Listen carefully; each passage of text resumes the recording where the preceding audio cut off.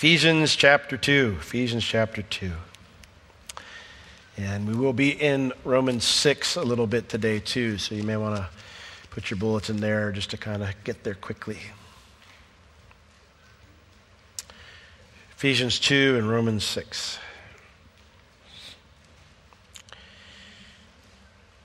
The theme of Ephesians is walking in the riches of his grace, and Paul has been laying out for us what those riches are, because we need to understand that before we can learn to walk in them.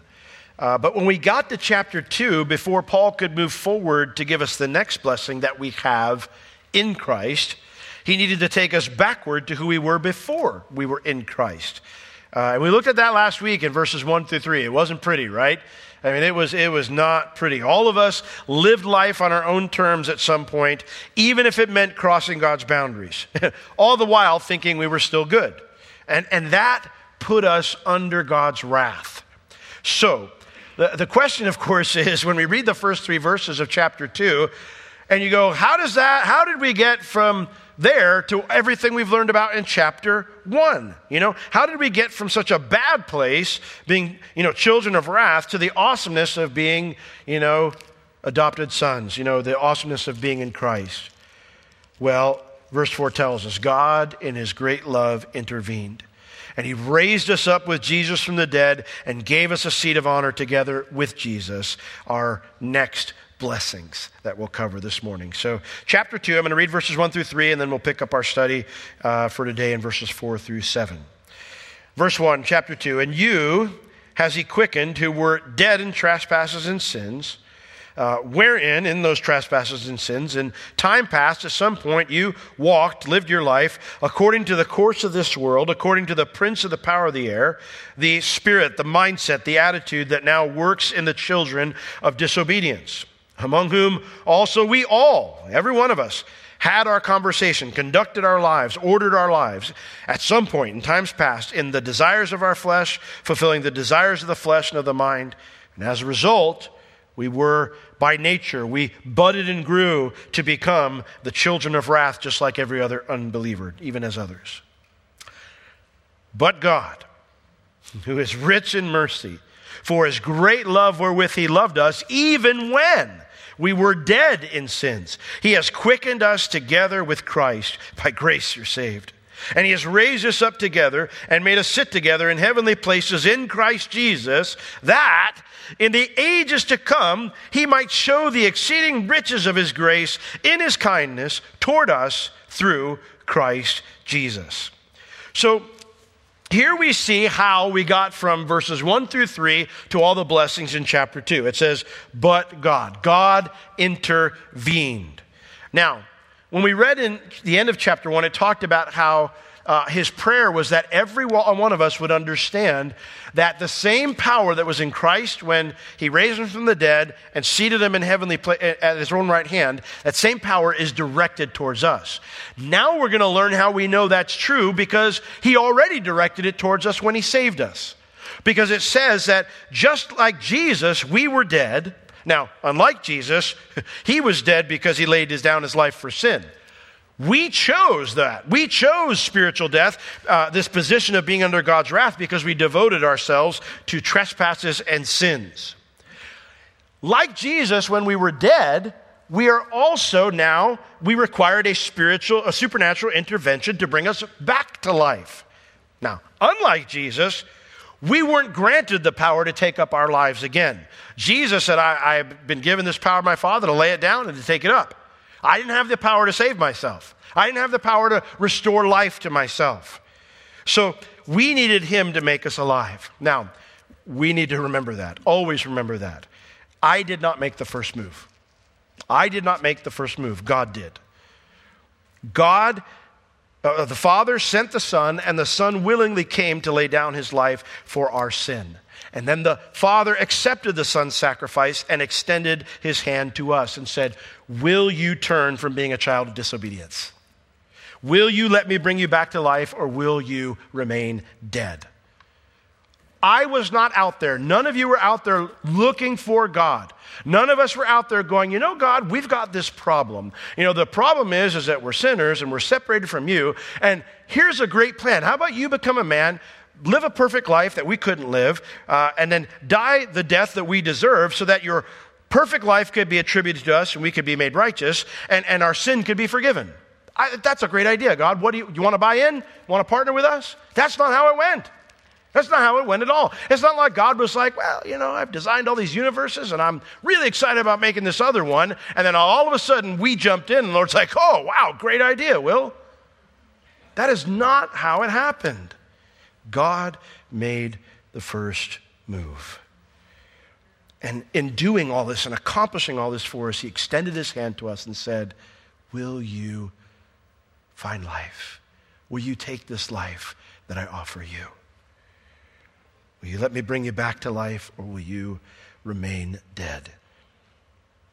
Now, that's who intervened. But how could a perfect, holy, just God do that for us when we deserve wrath?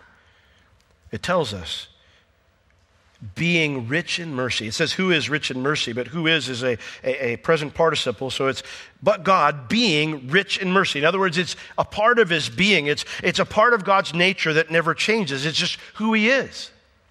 Now, God is indeed angry at sin. I mean, don't let anyone ever tell you otherwise. I don't care what a billboard says.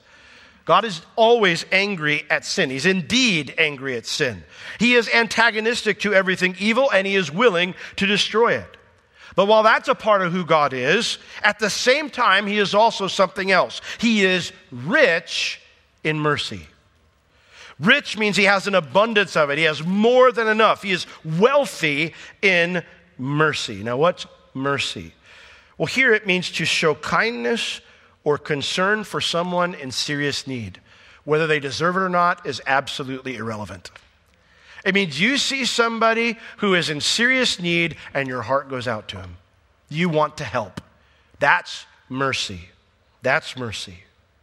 And when we say that he's rich in that mercy, it means he's not just merciful. He's not just a nice guy.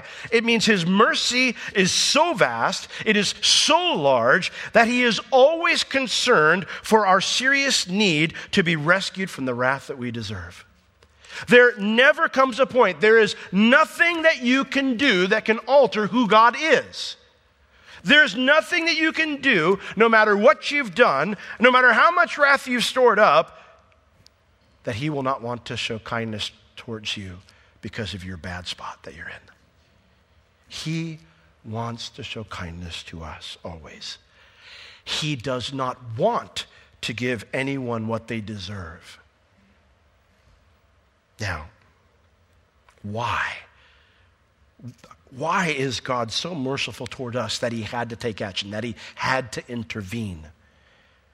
It says, for, which means because of, or on account of, or in order to satisfy. God, who has tons of mercy, it's who he is.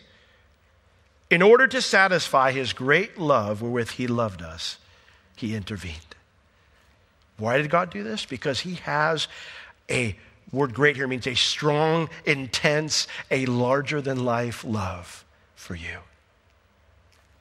Now that word love, it's that word agape. You've heard it probably, every time you've been to church, you probably hear the word agape, agape, agape, It's a word that really the New Testament kind of coins or defines. It was around in Greek language prior to this, but the New Testament really gives it its meaning. It's a God kind of love. And the God kind of love is unconditional devotion. God is unconditionally devoted to you. Nothing about you makes him more devoted to you or less devoted to you at any point in time. He is always devoted to you. And so this love it's strong. This devotion, it's intense. It's larger than life. I love what Kenneth Weiss said about this love. He said, it speaks of a love that is called out of one's heart by the preciousness of the one who's loved. It is a love that impels one to sacrifice oneself for the benefit of the object that is loved. Now, when we say that, it speaks of a love that is called out of one's heart by the preciousness of the one who's loved. There are two ways that we could look at preciousness, of course. For example, there are things that we invest into that are very valuable. Please don't be offended if you have an apartment when I share this story. I'm not saying I hate people who have apartments. That's not what I'm saying. Or I'm not saying you're unwise if you have one. That's not my point. I was raised up, though, in a Christian culture where, you don't have debt, and so, when me and Bev were dating, I was like, we are never going to live in an apartment, I am not going to throw my money away into something that's not an investment, and so, when we turned 22, and got married, and we got an apartment because we were poor.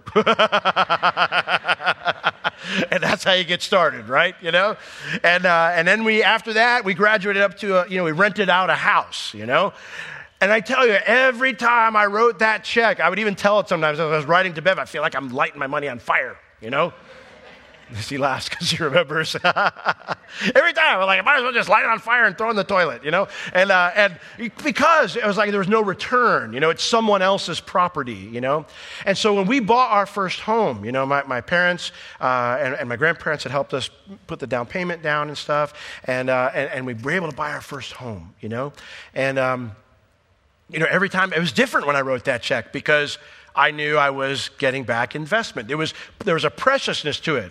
I could care less about that apartment or that house or whatever because it wasn't mine, But there was a preciousness to it. So some things have preciousness or because they have value, right? That's not what I'm talking about here. That's not the preciousness that's described here. The preciousness that's described here is I have a little cabinet in my desk at home. And if you were to open that little cabinet, likely things would spill out because I just kind of toss stuff in there. You would probably think, what in the world is this guy doing keeping this in his cabinet, in a cabinet? Why would anyone keep any of these things? Because you want to know what's in there? Little wrist wrappers that aren't even labeled. Because that was my son's baseball game when he was in it was a special game or something, or, a recital, a dance recital that you bought a ticket and that's how you were able to stay in, Those things in and of themselves, like there's no intrinsic value in those things, but they are some of the most precious things in my possession. The preciousness is because they're precious to me, not because of anything they necessarily bring value to me. That's the preciousness that's described here. That's the love that's described here. We have such incredible value to God. Not because, it's not like, I was walking around and the Lord's like, oh man, like if the devil gets Will, we're going to be a mess. Like we need to get this guy. If we don't, we're losing, it's not like the Lord's up in heaven and he's like, Michael, you're great, but if we don't get Will up here, heaven's just not going to be heaven. No. I'm not going to get there and everyone's going to go, oh, now it's a good time, I mean, all these other people, Job and Daniel or whatever, now Will's here. Now heaven's like has value to it. That's not it. The value is because he has decided you're precious to him. I don't add anything to him, but he's decided I'm precious. Why did God do this? Because he values us. He set this great love on us, this massive, intense love on us that would not be satisfied leaving us where we were. It would not be satisfied leaving us where we were. That intense, never wavering, massive sized love said, no. Verses 1-3 is how it is, but no, I don't want them to experience wrath. I will allow something to happen to me instead so that they can be rescued. They are that precious to me. Isn't that awesome? Romans 5:8 is my, I know I say, I like this verse a lot. This is one of my favorite verses. Romans 5:8 is my favorite verse in the whole Bible. And the two verses that come right before it explain Romans 5:6, for when we were yet without strength, in due time, Christ died for the ungodly. For, well, scarcely for a righteous man will one die. Yet, perhaps for a good man, some would even dare to die. But God commends his love towards us, and that while we were yet sinners, Christ died for us. Do you realize how much God loves you? Do you realize how much God loves you? Do you know that that love is intense, never wavering, and it's massive in size toward you? And do you realize that that kind of devotion can only be measured by looking at the cross? You know, when we struggle with believing that God loves us like this, it's usually because we don't understand just how bad our situation was before we knew him. Because when I understand just how much I deserved wrath, just how much I have disobeyed God, how much I've devoted my life to that which destroys everything he loves, well, then the cross is more than enough to prove it, right?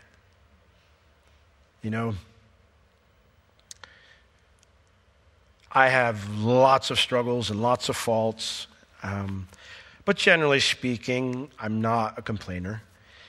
But I'm human, and we all get to places where we're just like, "Ooh, this stinks." Like you just want to just whine, You just want to complain, and it's hard for me to do it because when I start doing that, I immediately comes to my mind is Jesus hanging on that tree, that cross. And I think to myself, "Oh, back up a step, Will. That's where I should have been, and I'm not there. In fact, I've been given so much more." Now, when did God do this? When did he intervene? Verse 5. Even when. So this God who just is merciful, and he's rich in it, because he had this intense love that would not be satisfied leaving us where we were. When did he act? When we were dead in sins, but the word there is actually that word trespasses. Even when we were dead in the trespasses, even while we were presently existing, living for ourselves, even if it meant crossing God's boundaries. That's when he loved us with this kind of love. God did not love us because he knew we would turn from sin and receive his gift. That is not why he loved us. God didn't love us because he knew what we would be someday after we received him. God loved us at the very same time we were devoting our life to doing whatever we wanted, even if it meant we had to cross the boundaries he set for us. That's when he loved us like this. If you don't hear anything else today, hear this. Never, ever listen to the lies of the enemy who tells you that God loves you less now when you sin because you should know better as a believer. Do not ever listen to that lie. Because if God loved you this intensely, without wavering, when you devoted your life to sin, why would God love you less when you fail as his child now? That's a logical fallacy. It makes no sense to think that way. And yet I lived that way as a Christian for years.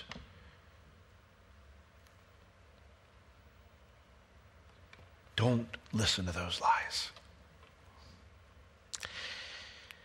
Now this kind of love, it would not leave us where we were in verses 1 through 3. It would not leave us spiritually dead, a child of wrath destined for destruction. And so God directed his power towards us, just like it was when he raised Jesus from the dead and seated him at the right hand of the Father. And so beginning in the middle of verse 5 here, all the way through verse 7, we're going to see what God's power did, how it was directed towards us, and what it accomplished for us. So first off, it says that even when we were dead in sins, in those trespasses, what did he do? What did God intervene and do? It says he, number one, quickened us together with Christ. Now, we think of quicken, quicken your pace, move speedy. That's not what this word means. To quicken means to restore life. And when we have this word here, it means to restore life alongside others. So you're not the only one being restored to life. Now, the other in this case is Jesus. He quickened us together with who? With Jesus. Now, I do want to point out real quick, this is the first of 3 togethers with Jesus that Paul mentions here if you're taking notes. So, if you want to go back, this is the first of 3. So, the first one here, this making us alive together with Jesus, certainly we already know that the revival or the restoring to life we experience is not physical life because we were physically alive still, right? This is spiritual life. We were spiritually dead, and this is the spiritual life that's being referred to. So certainly when we look at this, we go, well, wait a second, I wasn't spiritually revived at the same exact time Jesus was physically resurrected, right? So that can't be what Paul's talking about here. So this togetherness has to be something else, right? This togetherness, therefore, has to do with Jesus' position when he rose from the dead. What was Jesus' position or standing before the Father at his resurrection, when he rose from the dead? Well, Paul assumes we know it here in Ephesians because he just tells us it happened. So what was Jesus' position when he rose from the dead? Well, we have to go to Romans 6. So turn to Romans 6 and we'll look at it here.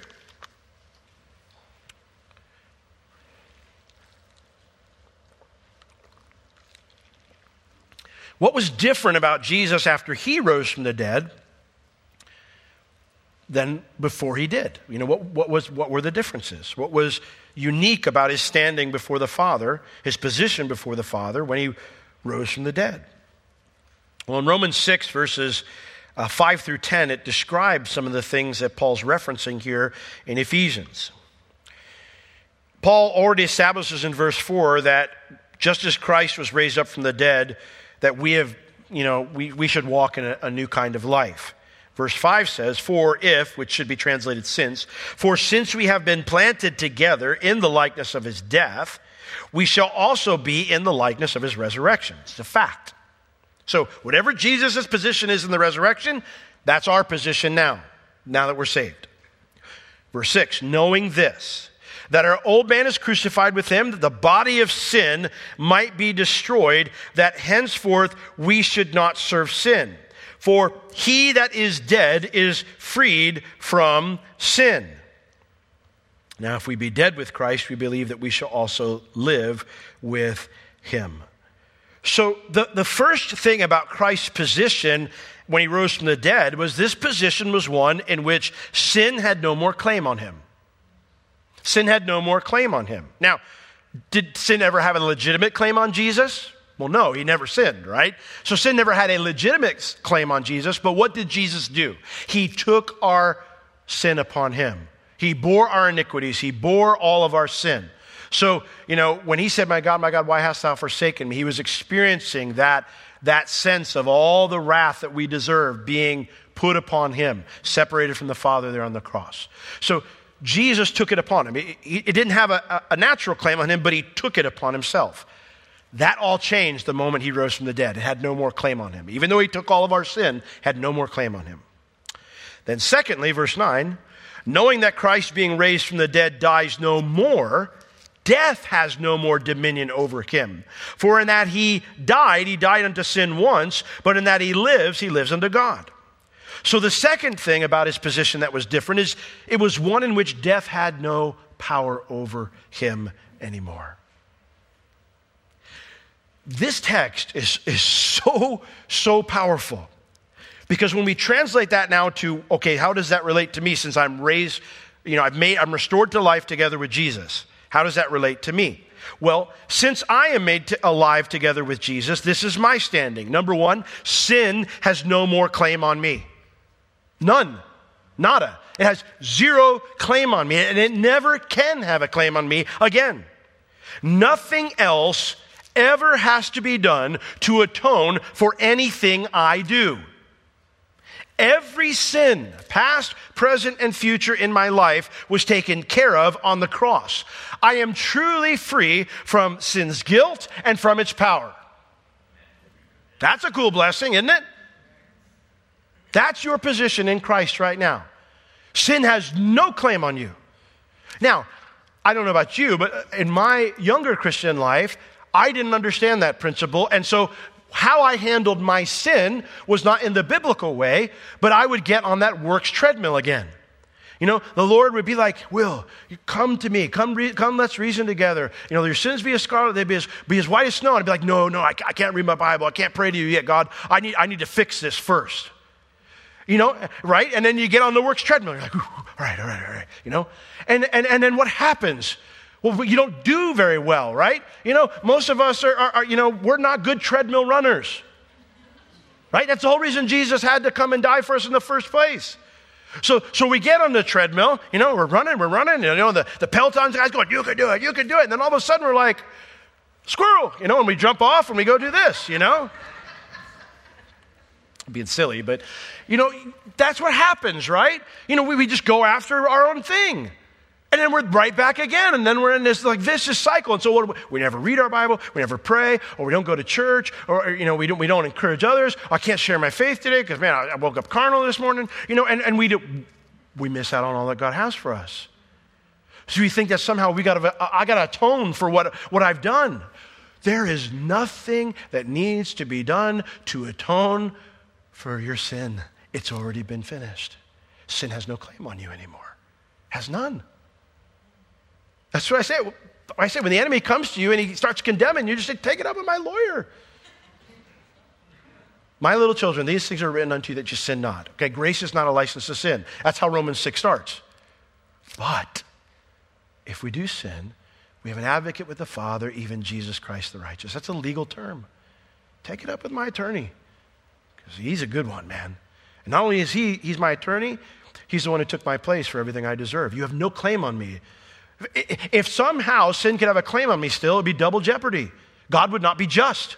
That's what I love about Romans chapter 3, where it says that through the cross and through our faith in Christ that we can be saved. It means that God can be just and the justifier of him that believes in Jesus. If sin still has a claim on me, then God can't be just. Sin has no claim on me anymore. Secondly, death has no power over me anymore. That word dominion, it means to exercise influence upon someone because you have power over that person. We already read in Ephesians 2, 1 through 3 last week that when we chose to devote ourselves to the trespasses and the sins, that we came under the influence of the world and we came under the influence of Satan, right? Because you and I, if we're in Christ, because we've been made alive, restored to life together with Jesus, in the same position he's in, I am no longer powerless to yield to the influence of Satan and the world anymore. It has no dominion over me. In Hebrews chapter 2, verses 14 and 15, the writer there explains when he says, for as much then as the children are partakers of flesh and blood, he, Jesus, also himself likewise took part of the same, the incarnation. That through his death, the incarnation is life, the cross is death, that through his death, he might destroy him that had the power of death, that is the devil, and deliver, rescue, save them who through fear of death were all their lifetime subject to bondage. I can't even fathom what it would be like going through life thinking, when I die, that's it. Like, to be frank, I get it. Like, I get why you might do this or that. Because if this is it, right? I get it. Why would you sacrifice? Why would you do something at cost to yourself? You only have one life to live, and it's short.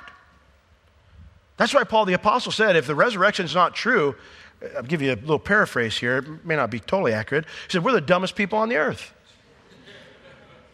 Right? We of all men are most miserable. If it's not true, we of all men are most miserable. We're the dumbest people on the earth because we're living for something that doesn't exist.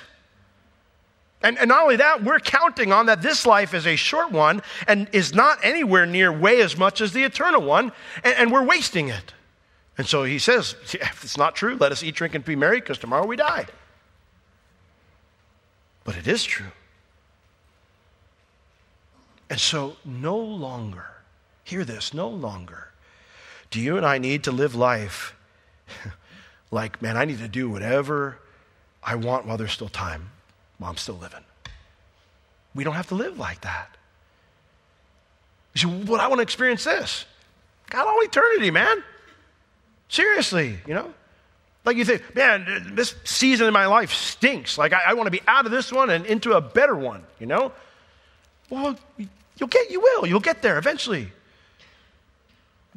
We don't have to have that compelling now because we don't live in bondage to death anymore. It has no hold on us. I'm going to live forever with Jesus. And Psalm 16:11 says that his right hand are pleasures evermore. Isn't that cool? I mean, think about that. He didn't say at his right hand is,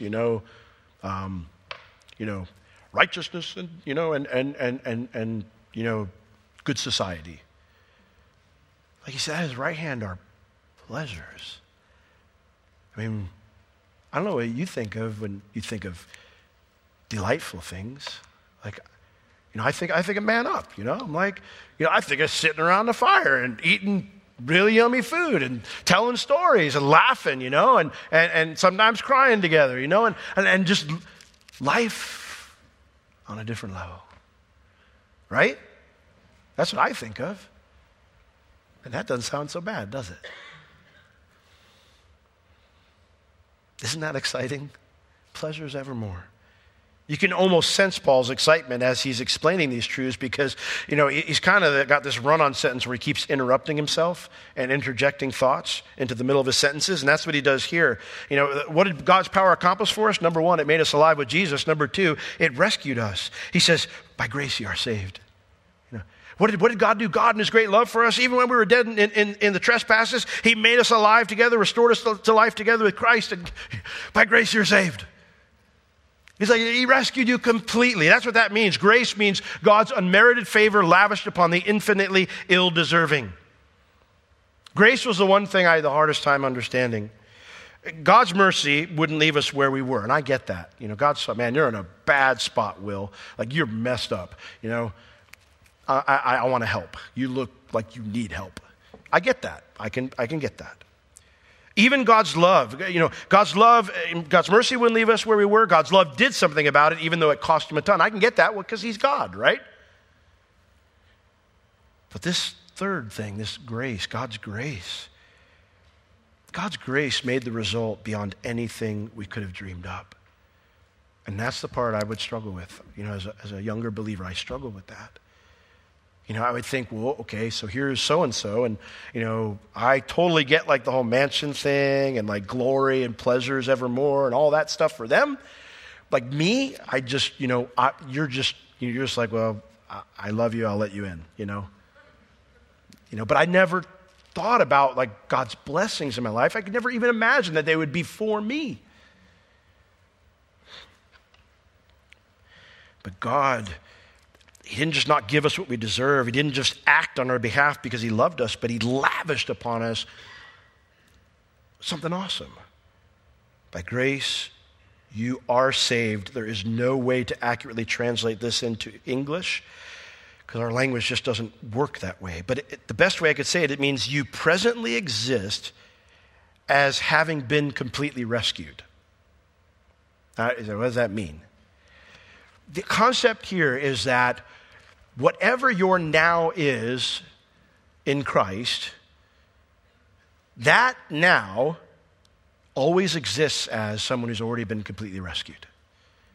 So your now that was, 30 seconds ago when I started saying that, you were completely rescued. Your now is rescued, and your now in 5 seconds will be completely rescued as well. And 5 minutes from now, and 5 hours from now, and 5 days from now, and 5 years from now, if the Lord tarries, you will still be completely rescued. Someone who exists as having been completely rescued. From the moment you first got saved, you existed as completely rescued, and that now was the next now, and the next now, and the next now, and every now that will exist for all eternity. Yeah! Amen. Because that's awesome. You exist as completely rescued always. Whatever your now is, you're completely rescued because you're in Christ.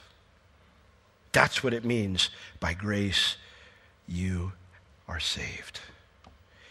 And this wonderful concept of being restored to life together with Jesus is our present standing because our rescue is not something that's still in transit.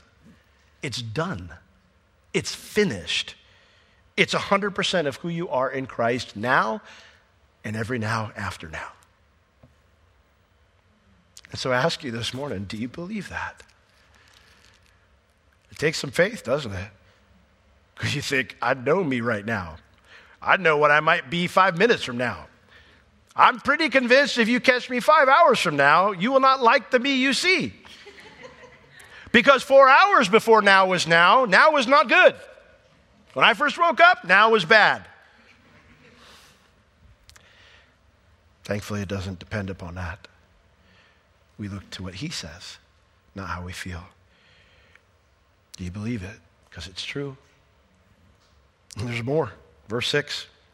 I got to hurry. Not only has he done this, not only has he what his power did for us, not only did it accomplish it, it made us, restored us to life together with Jesus. It completely rescued us. Number 3, it raised us and seated us with Jesus. And he has raised us up together. In addition to these other two things, it has thirdly raised us up together and made us sit together in heavenly places in Jesus. So here are the other two togethers. We've been raised together with Jesus. Romans 6:10 said the same exact thing. It says, for in that he died unto sin once, but in that he lives unto God. So Jesus wasn't just restored to life, but he was restored to a quality of life that pleased the Father. We have been restored to life, to a position, raised up with Jesus, that is completely different from when we were spiritually dead. Whereas we were spiritually dead before, we are now spiritually alive in Christ. And we can devote our lives to the things that please God. We can live for him from now on, just like Jesus will for all eternity. We can do that.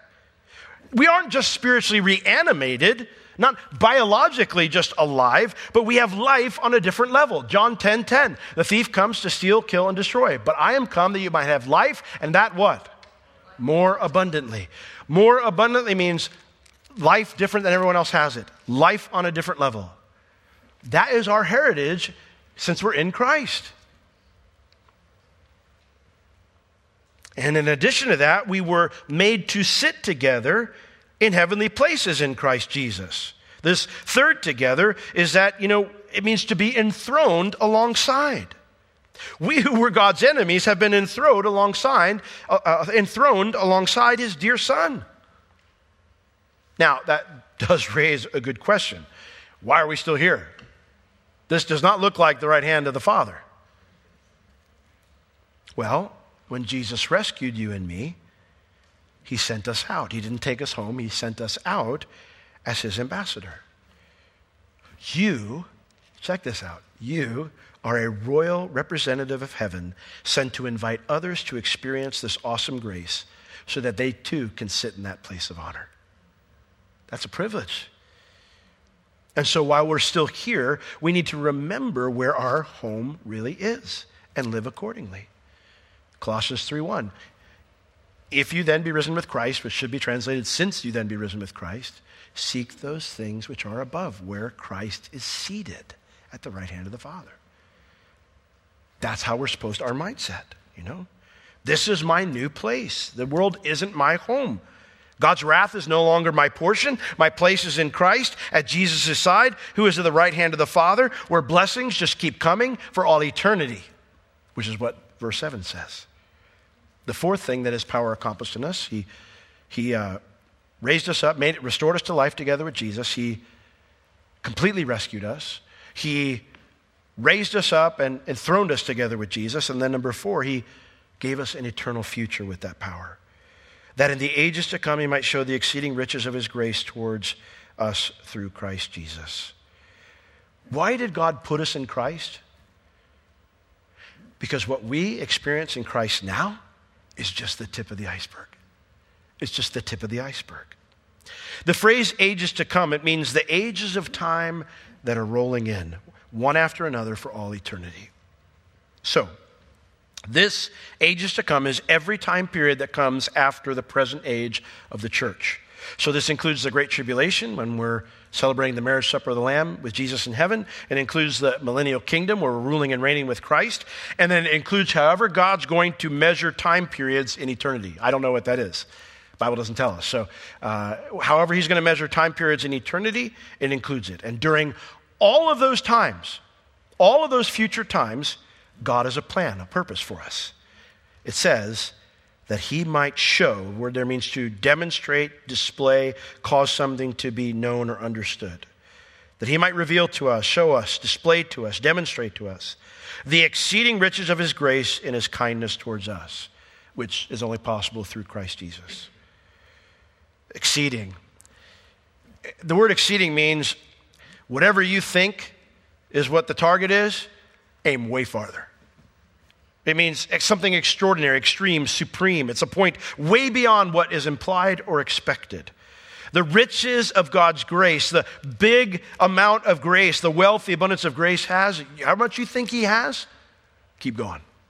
Keep going. Whatever you can comprehend that he has, wants to just the benefits he wants to load upon us in his grace, keep going. Keep going. Throw that ball way further if you want to hit the target.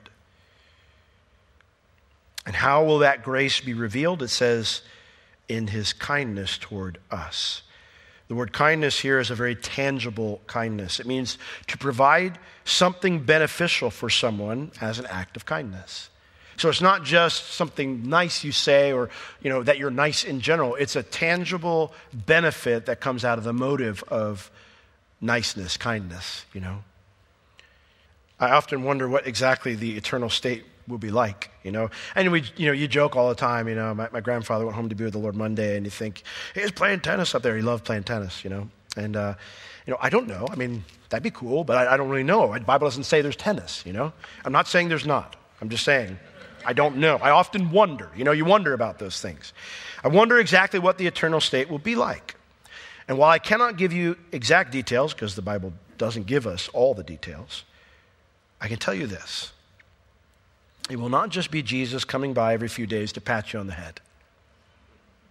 It's not going to be just Jesus coming by and going, hey, Will, it's good to see you. I know it's been a few days, but there's like 30 billion people here, so, So, love you, man. Got to get the next person, See you in a few days, That's not it. I know that. I know, based on what Paul says here, that when eternity begins, whatever that looks like, we have the great tribulation, we got the marriage supper of the Lamb, I know that, a huge festival, it's man up on steroids, and much more presentable. Much more presentable and probably smelling better too. And then the ruling and reigning with Christ, we understand that too, right? So it's where we go beyond there. So when we get to eternity, when eternity begins, I know this, the Lord's going to say, check this out. And then, bam, we're going to experience a jaw-drop moment where God gives us some new benefit that just blows us away. And we'd be like, whoa. And then, however God measures time periods in eternity, when that time period ends, God's going to turn a page on his grace to start a new time period, and he's going to say, hey, you thought that was good? Check this out. And then our jaw will drop again. And that will repeat for all eternity. Yeah, it's awesome. God's grace towards us for all eternity will be tangible. It will be something new and good that we will experience over and over and over again. And that is God's end game for making us in Christ. That's why we experience these three togethers with Christ, because this is the end game God is leading us to. And so, if you want to put it in perspective, think of this. Just as God the Father and God the Son experienced a tangible love that could be experienced in all of eternity past. We know this because God is love. He can't be love if there's no object of his love. We know that Christ is his beloved Son, right? His unique beloved Son, the one who's existed from all eternity and has always experienced the Father's love. So whatever that tangible experience that God the Father and God the Son had together for all eternity past, we get to join in that for all eternity future. That doesn't sound so bad, does it? Wow. as the worship team comes up to close us out, if that still may be too intangible for you, let me share this with you. When we consider Jesus' joy in just the small glimpse that we get of his relationship with the Father in the Gospels, when he was on the earth and he was ministering here for those 3 years, and the small glimpse we get of his relationship with his Father and how good that was, don't you think it's worth trusting the goodness of what God promises for us?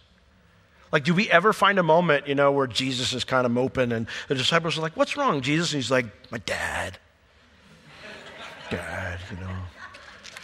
wants me to do this. And, that was my plan.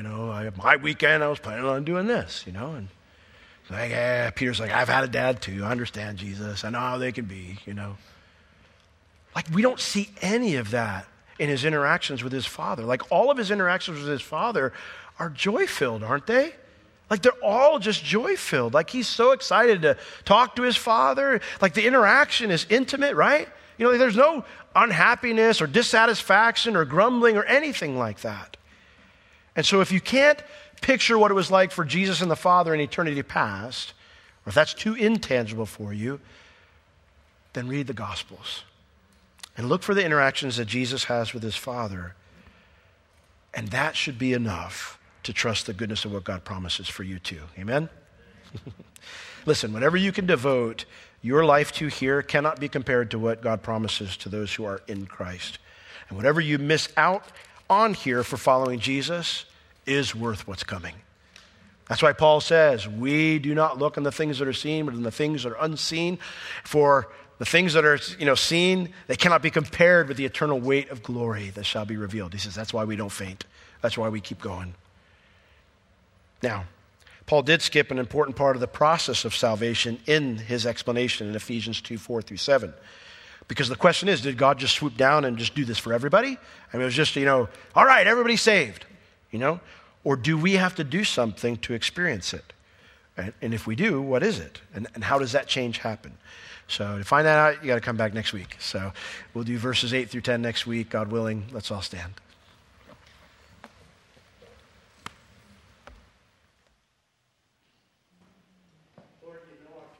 Simply dust, and you loved us anyway. It says that like a father pities his son, Lord, you have that compassion, Lord, towards us, those that fear you. And so here we are, Lord. We know, many of us know that there's going to probably be a now in the future where we are not looking good. And there'll probably times where we'll be disobeying you or displeasing you or missing your heart. There'll be some way that we fall short. So, Lord, we thank you that you have, in your great love for us, you exercised your power towards us and that you raised us up with Jesus, that you restored us to life with Jesus and you enthroned us together with him. Thank you that you've got a whole eternity of good things waiting for us. And, Lord, that we are always existing as completely rescued. Help us to cling to those truths this morning, to not doubt your love. And I pray for everyone right now who struggles with that. Lord, that these truths would be driven home to their heart. And Lord, that they would embrace them. Help us to embrace these things by faith, to mix these true words with faith. Lord, that they might affect how we live. In Jesus' name, amen.